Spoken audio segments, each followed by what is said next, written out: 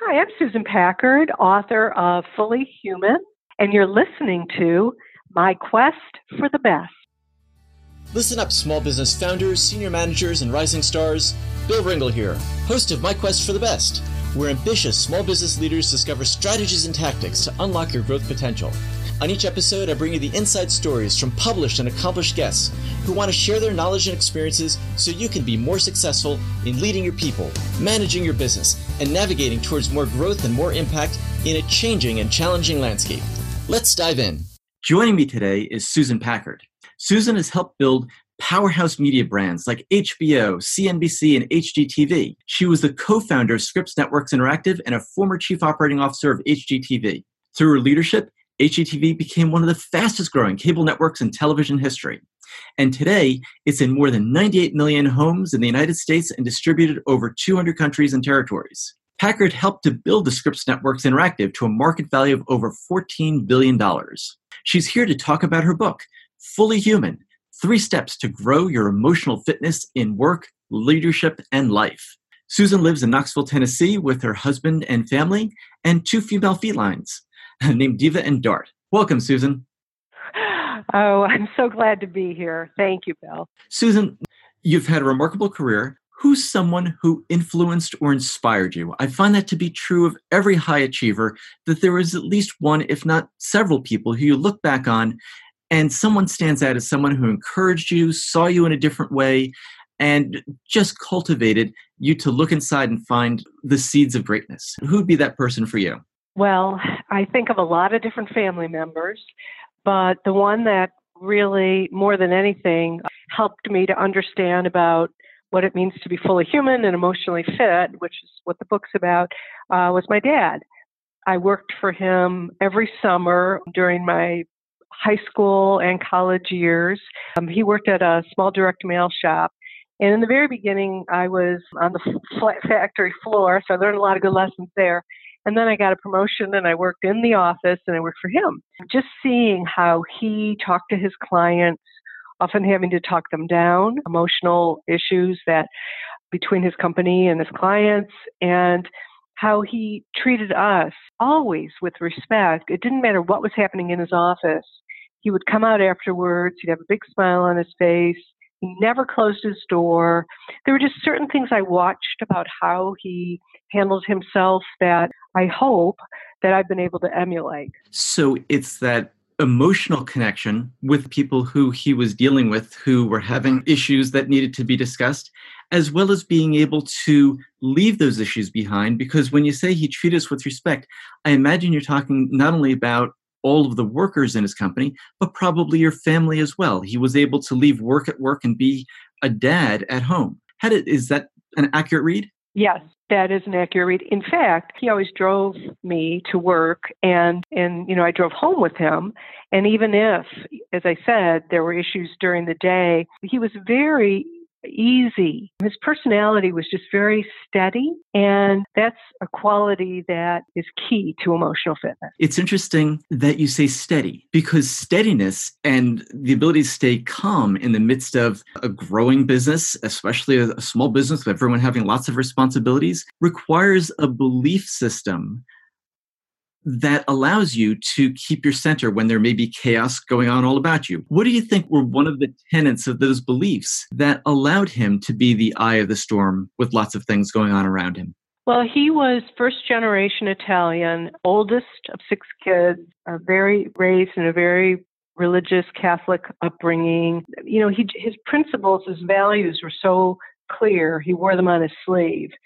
His family, hard work, and his religion. There were just sort of 3 tenets of how he lived his life, and he was just consistent in living them. So there's a moment that I'm thinking of from your book, Fully Human, where there was a moment of peace and quiet when you were on a Santa Monica beach, and you were thinking about an opportunity to take a promotion that would have meant a bigger salary and more responsibility, but it would have come at the cost of relocating and uprooting from LA. Describe those moments from your perspective and a little bit of context of what was going on for you when we're contemplating that and made an unexpected decision. Right. Well, up until that point, I was 29 or 30 at that point. I had always jumped at chances to advance. And I would throw my hat in the ring. And up until that point, everything had gone well, and I had gotten these various opportunities. When this one came along, it was for a VP job. And the VP jobs at this company were really hard to come by. Yes, I was living in Los Angeles at the time and newly married. And I sat on this beach, and my stomach hurt thinking about this, just trying to play it out.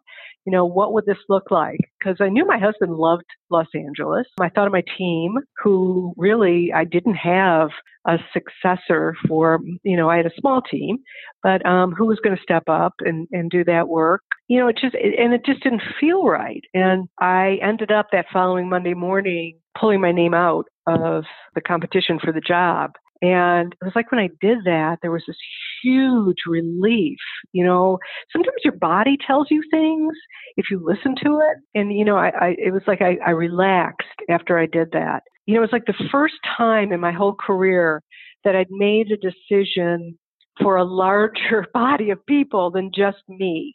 And which sounds very self-serving, but I think when we're in our 20s and we're building our career, we tend to be that way. And I'm grateful even today as I look back on that. How would my life have changed? How would our marriage have changed? Any of that. And it's interesting because so often people who are leading companies or looking to make decisions to advance their career within a larger organization have that just single mindset that when opportunities come along, you have to jump at them because it's rare. Who knows when the next one's going to come along? It's a scarcity thinking mentality. And you were able to take a step back and say, all those things might be true, yet it's not right for me. Yeah, and I feel very fortunate because I wasn't trained in the tools that I offer in the book. This was an emotionally fit moment, my first one, really. I just feel fortunate that I made that decision.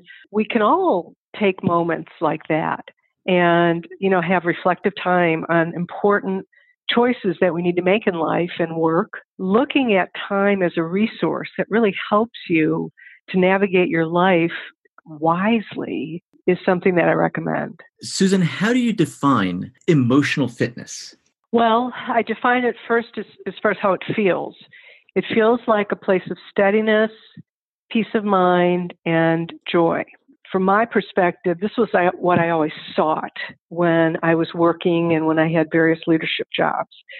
It's as far as what it is, it's a practice of 3 steps that are in the book. And I say it's a practice because you can't just do these 3 steps once and all of a sudden you're emotionally fit. Much like physical fitness, you can't go to the gym once and you're physically fit. It's a life practice. It helps you to make wise choices, and sort of access that wisdom part of you, to stay steady and calm in the face of a lot of crises that happen when you're in a leadership role, any leadership. The 3 steps that you describe are being able to embrace willingness, be trustworthy, and adopt we principles. Is that right? Correct. In addition to being a corporate speaker where you travel across the country sharing your experiences and these principles, you also do coaching with executives. What from your experience is an example of working with someone and helping them find that willingness to be emotionally fit when it's often not held up as something that is desirable or could even be perceived as a weakness? Right. How do you help someone find that connection? They can only do it if they are motivated to want to improve in some way and grow in some way. As far as willingness, it's this idea that you can grow in self-awareness. And growing in self-awareness, we all could afford to do more of. Let's identify first what you feel are things that might be holding you back from being as successful as you want to be. I mean, if somebody engages with a coach, it's because they want to grow in some way. So where do you want to grow? And often people just need to air out things that have gone on in their lives that have kept them stuck. When they talk about those things and are willing to, that have kept them stuck, it's amazing how those experiences and feelings, lose their power over the person. It's kind of therapeutic. I mean, I'm not a trained psychologist, but having mentored people my whole career informally, in my leadership roles, and now more formally, the ability to actually have a an open, honest dialogue with someone else you trust is really an important part of getting to emotional fitness. Susan, I can hear the people nodding as they listen to your words. I think that so many people can relate to feeling stuck or confused, or that there's something holding us back that we're not quite sure how to deal with.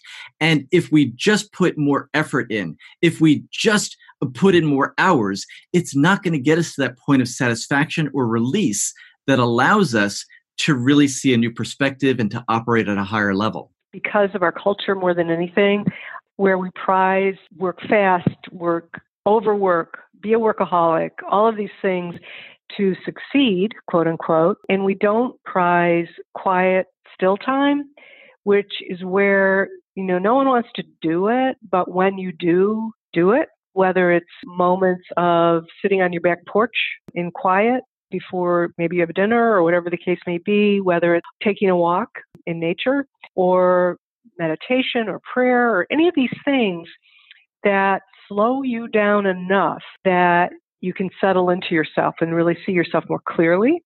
This is what a lot of people avoid, and it is so helpful, but they avoid it, and I avoided it until I was 39 years old. When and that's when I started doing this work, which was very transformational for me. We don't really want to do that. We'd rather do what we've been trained to do, but it doesn't help us to really understand the more important questions, like what do we stand for? What are our principles? What's our job mission? Those questions are what make you a great leader.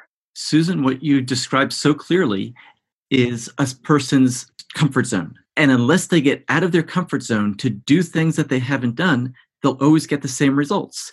And what you're describing also so well is that it's the method that people are not necessarily embracing.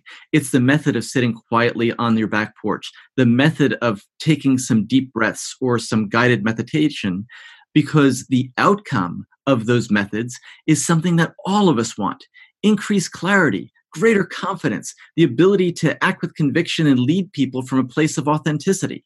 Those are the things that are so powerful. And I know that you've run some very, very large areas of responsibility. So from your perspective, how is it that companies grow so large and oftentimes so successful without paying attention to building a healthy culture? Yeah, and that gets back, in my view, to the emotional intelligence of the leadership team.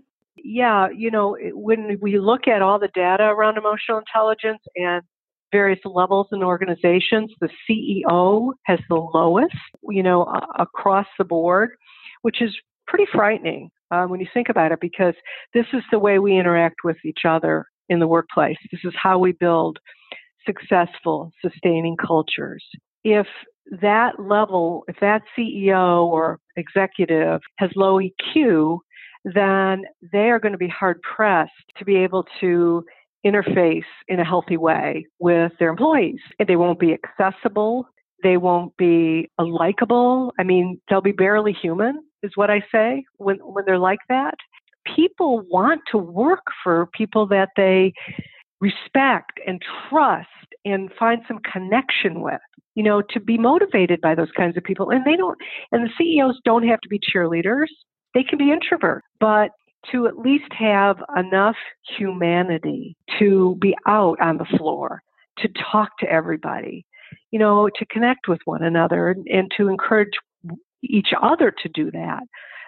Those are the signs of healthy, sustainable cultures. Who's an example of someone who leads an organization like that, who you've known or perhaps even worked with in order to help that person become more vulnerable, to be able to lead by example, and knowing that the time invested in that role models for the rest of the organization? Well, certainly my boss was that way, Ken Lowe. So he was employee number one at HGTV. It was his idea. And then he hired me, and we fanned out and hired a bunch of people. Ken was one of these people that he never was too busy for employees, and never too busy. And I don't mean just his direct reports like me.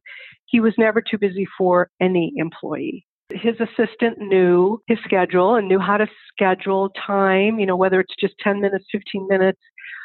It may sound very dysfunctional if you're running a company. But the fact is, most people don't take advantage of it, but knowing that it's available to them. And we did things like when new employees came on board, we always had breakfast. In the beginning, it was one-on-one, but then eventually we had so many people that we would do group breakfast.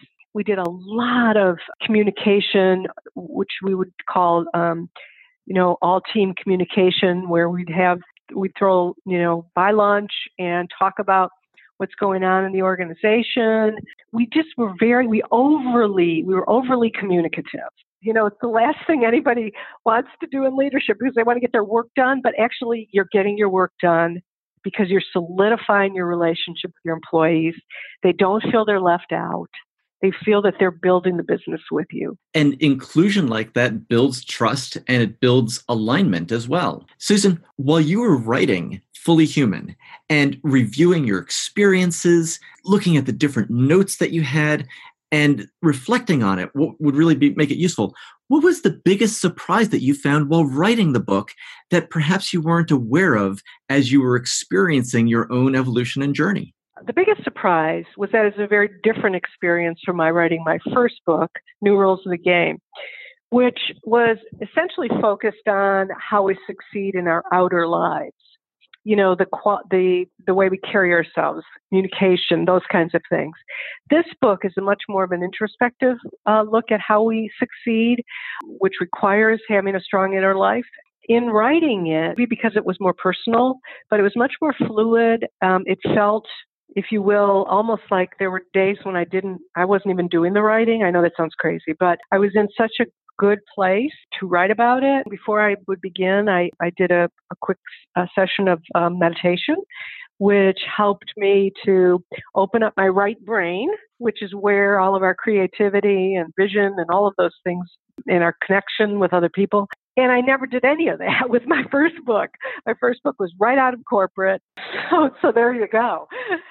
So why is it that, from your perspective, that middle managers who are in the thick of things, bombarded on both sides with projects, deadlines, and responsibilities, often have higher EQ than the leaders of organizations in the C-suite? Well, the middle managers have to manage up and have to manage down and manage sideways. They're in the eye of the storm, if you will, in an organization. And so they have responsibilities and accountability to all levels of the organization and their colleagues as well who are on their team. So there are certainly middle managers who don't have high EQ, but they don't tend to make it up into the corporate suite unless they are a specialist. So you have certain types of specialist positions that people are just really gifted with a certain skill, and they may not have high EQ, but they can still make their way up there. At the CEO level, presumably at some point, because you would think that for the most part they had to go through navigating an organization and through middle management to get to a C-suite job.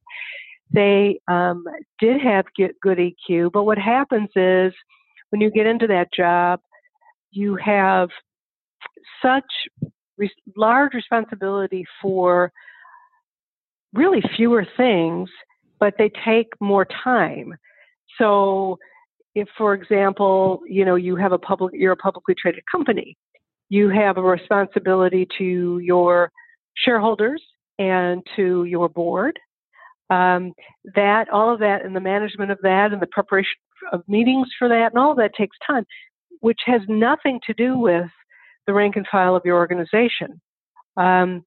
So that's one area where a CEO has responsibilities that are really pretty enormous.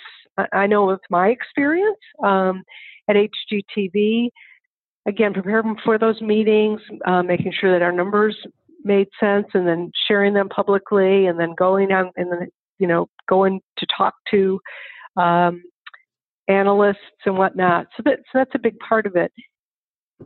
So let me just jump in. It sounds like It's an essential skill for advancing your career, having high emotional intelligence. Yet it's often observable that people in the highest levels either lose that, not probably don't lose that capacity, but they lose the exercise of that EQ. Is that accurate? Yeah, they lose the prioritizing of it. They no longer prioritize it as being key for their navigating their organization successfully. And and truthfully, some of that is arrogance and ego. And what ends up happening, of course, is that these people, these leaders, are inaccessible and not relatable.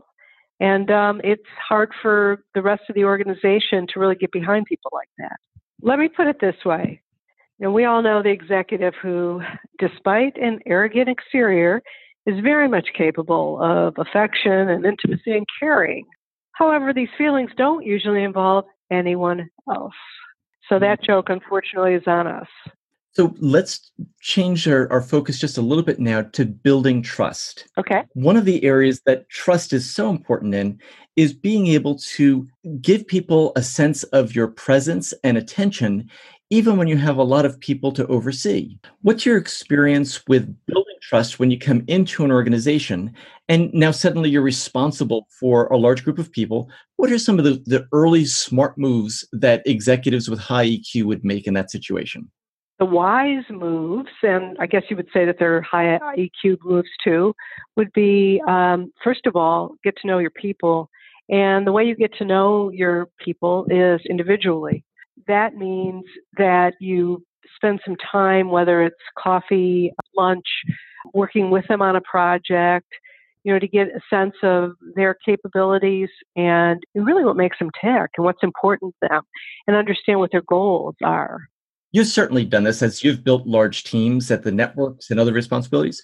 What are a couple of your favorite ways or questions to really get beyond the surface of, hi, what's your name? What are your responsibilities? What are some of the questions that you like to ask in order to build that kind of knowledge and getting to know someone and building that mutual trust and respect?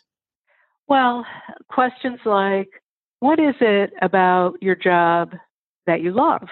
And, when you ask a question like that, and if they have to really think about the answer, that can be an early warning signal that, you may be challenged with this person. But on the flip side of that is, what are the things about your job that frustrate you? To air that kind of information early in a relationship helps you as a manager and also helps the whole team, because likely if you hear it from one person, you'll hear it from others as well. And then, for me, I like to know somebody beyond their work. So I like to know, what is it what do you do when you're not working? What are some of the things that you love to do? What are your hobbies? And if they're comfortable, and ask about their families, ask about if they, what's the what vacation is your favorite vacation that you and your family went on, and you can get them to start talking about that, and it helped me to bring their family alive, in through their eyes. And so I had a much better sense of what they were all about. That's a great point because you're actually relating person to person rather than through your roles when you get into questions like that, and you're having a real discussion. Yeah, and I think it's it's a fallacy. You do the best you can, but to keep your personal life completely out of your work life is a fallacy, because you spend so much time at work, and it's hard to separate them. So why should you? And some of the people, I remember one of the women that I interviewed in the book, who's a CEO, and she had an open calendar where she had her assistant schedule lunches or dinners with employees, didn't matter what level they were, and if they wanted to bring their whole family, they could. And that was a way for her to get to know, that individual. And I thought that was a terrific idea. I would be curious to know whether she was ever surprised by somebody showing up with 10 other members of their family for a dinner like that. Yeah, she didn't give me that kind of detail. But still, I think that the intention there is really a noble one. So, Susan, are you ready for the My Quest for the Best lightning round? I guess. So think back over the past 6 months, and what's the most important habit, routine, or belief that you've stopped that's brought you the most pleasure or personal satisfaction? I'll tell you one that I've stopped, and that is a second guessing kind of a habit that I had started to really, I found myself in that trap of, reliving a situation or a conversation I'd have with somebody that I was coaching, a presentation, an interview, whatever the case may be. And I realized I was doing it, and it's so unhealthy, and it is very low emotionally fit behavior. And so fortunately, having been very intimate with the 3 steps of emotional fitness, I caught myself. It was a self-awareness moment, and I stopped. And to be really specific about it, it's not the reviewing it for learnings. It's the reviewing it in ways that kind of undermined your confidence or questioned as to whether you did the right thing or said the right thing. That was the nature of the second guessing, right? Exactly. Oh, I'm good about the learning. It's when it goes beyond the learning into I could have, because that's really unproductive. Great distinction. So I'm going to mention a few behaviors now from Dr. Williams Woolery at CMU. And I'm going to go through them and tell me whether you think that these boost emotional intelligence, either a high, medium, or low recommendation you have for people to use these. Okay. Does making teams larger lead to higher emotional intelligence of the group? Sometimes. That's okay. So explain why. Why sometimes? Yeah, sometimes because it's important for you to have a mix of gender, which helps with your collective EQ in a team. So if, for example, you just have women, you'd want to add a man. If you just have men, you'd want to add a woman. So that's why adding makes sense. Okay, adding with specific goals in mind. Correct. All right, so how about assigning a woman a leadership role in a group? Does that lead to boosting the EQ of the group? In a high way, because women are known to be collaborative, and they do a good job of pulling others out who may be quiet, who may be introverts. If you are going to assign someone the lead role, assigning a woman their lead role is a positive thing. What about establishing specific EQ norms that address how people relate to each other in the group, how they listen, whether they're paying attention? Is that a high, medium, or low move to boost the EQ of a group? It's a high move. So if you are a part of a group, and often you're part of a group that, if it's a task force, for example, you have another job that's called your day job. So you're managing a lot of things. And establishing norms like communicating about if you have a conflict because of your day job, and making sure people in advance know that, and send it to the group, which in whatever way you communicate internally, that those kinds of things are really quite important for the emotional health of the group. Does it boost the EQ of a group in general to hold a kickoff meeting? Yeah, I would say that that's a medium. You don't have to hold a kickoff meeting. It feels good to do that. It feels like you're connecting from the standpoint of, not just head to head, but heart to heart when you do that. So it's not critical, but if you had a question of whether or not you should do it or not do it, I would say do it. And what would be one thing that a leader who's holding a kickoff meeting should always remember to deliberately, by design, boost the EQ of the group if they're going to hold a kickoff meeting? It would be important that every single individual got a chance to talk about what they're doing today, and either are in the team, did they sign up for the team, did someone else put them in the team, the history of why they're even there that day. And hopefully what you're going to hear is that everyone is there because the subject is of interest to them.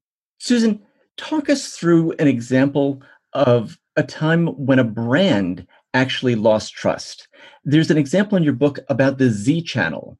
that you were given to manage. Describe what the situation was, why it had appeal and had built a relationship with people, and then what decisions were made that shook that foundation of trust. So the Z Channel was based in Los Angeles, and it was the movie lover. Anyone who loved movies loved the Z Channel. And of course, that community had a propensity to love movies, with Hollywood there, and the LA Times and the critics and Hollywood Reporter. The reason that they loved it is that it showed all movies all the time that were every single kind imaginable movie, first run, black and white, foreign, etc. People loved this channel, this little channel. It was only in LA. It wasn't making money, and so I was brought in to try to help turn that around. There were new owners to the business, and we got together and we talked about ways to turn the channel around, and we needed to broaden it. So we broadened it by adding first-run sports like the Dodgers and the Clippers. And at the time, it seemed like just this brilliant idea. We ran all these spreadsheets on, how many more subscribers we would get by adding the sports enthusiasts. Can you share what the numbers were, or even the range, so we have an idea of how big of a jump you were looking to achieve in subscribership? So, we were at 300,000 or 400,000, and we thought that we would double, to close to 1 million if we just looking at all the data on ESPN viewership and what was available to us. Anyway, long story short, your spreadsheets are as good as your strategy and your wisdom, and we had very little wisdom in that.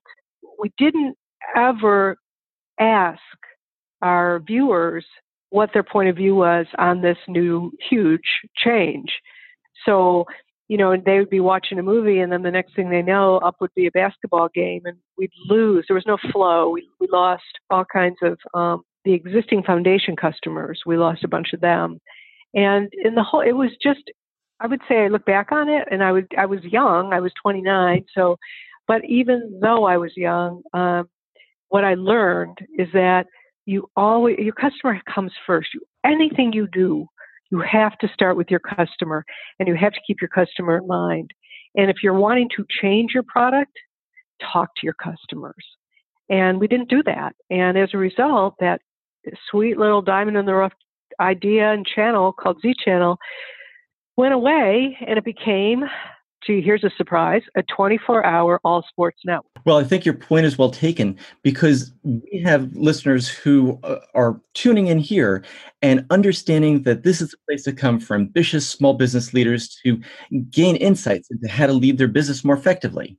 And every one of them is going to encounter a situation at one point in their career, maybe soon, where they're faced with a situation to go after a big goal like you were with the Z Channel, doubling the subscribers. And by leaving out that voice of the customer, now this is a reminder to not make that mistake. Yeah, that's my hope. And I think by you asking that question, hopefully your listeners will, and if you're running a business and you're not thinking about your customers, you're just not going to be in business for any length of time. One of the things, just real quickly, that I find when I go out and I talk to entrepreneurial groups, that are starting up businesses, is you start up something you personally love, but make sure that more than just you loves it. And I'm being a little bit, facetious here, but, make sure that you really do have promise of a large enough market to sustain your business. I think everyone can relate to that, Susan, who's ever had a conversation about marketing, where someone in the group, a stakeholder, a higher manager up, believes that something is really important. This picture, this color orange, these words in the headline. And the only way to dislodge that, I think, is with actual customer data. Hey, we surveyed this. We did some A/B tests, and here's what we found.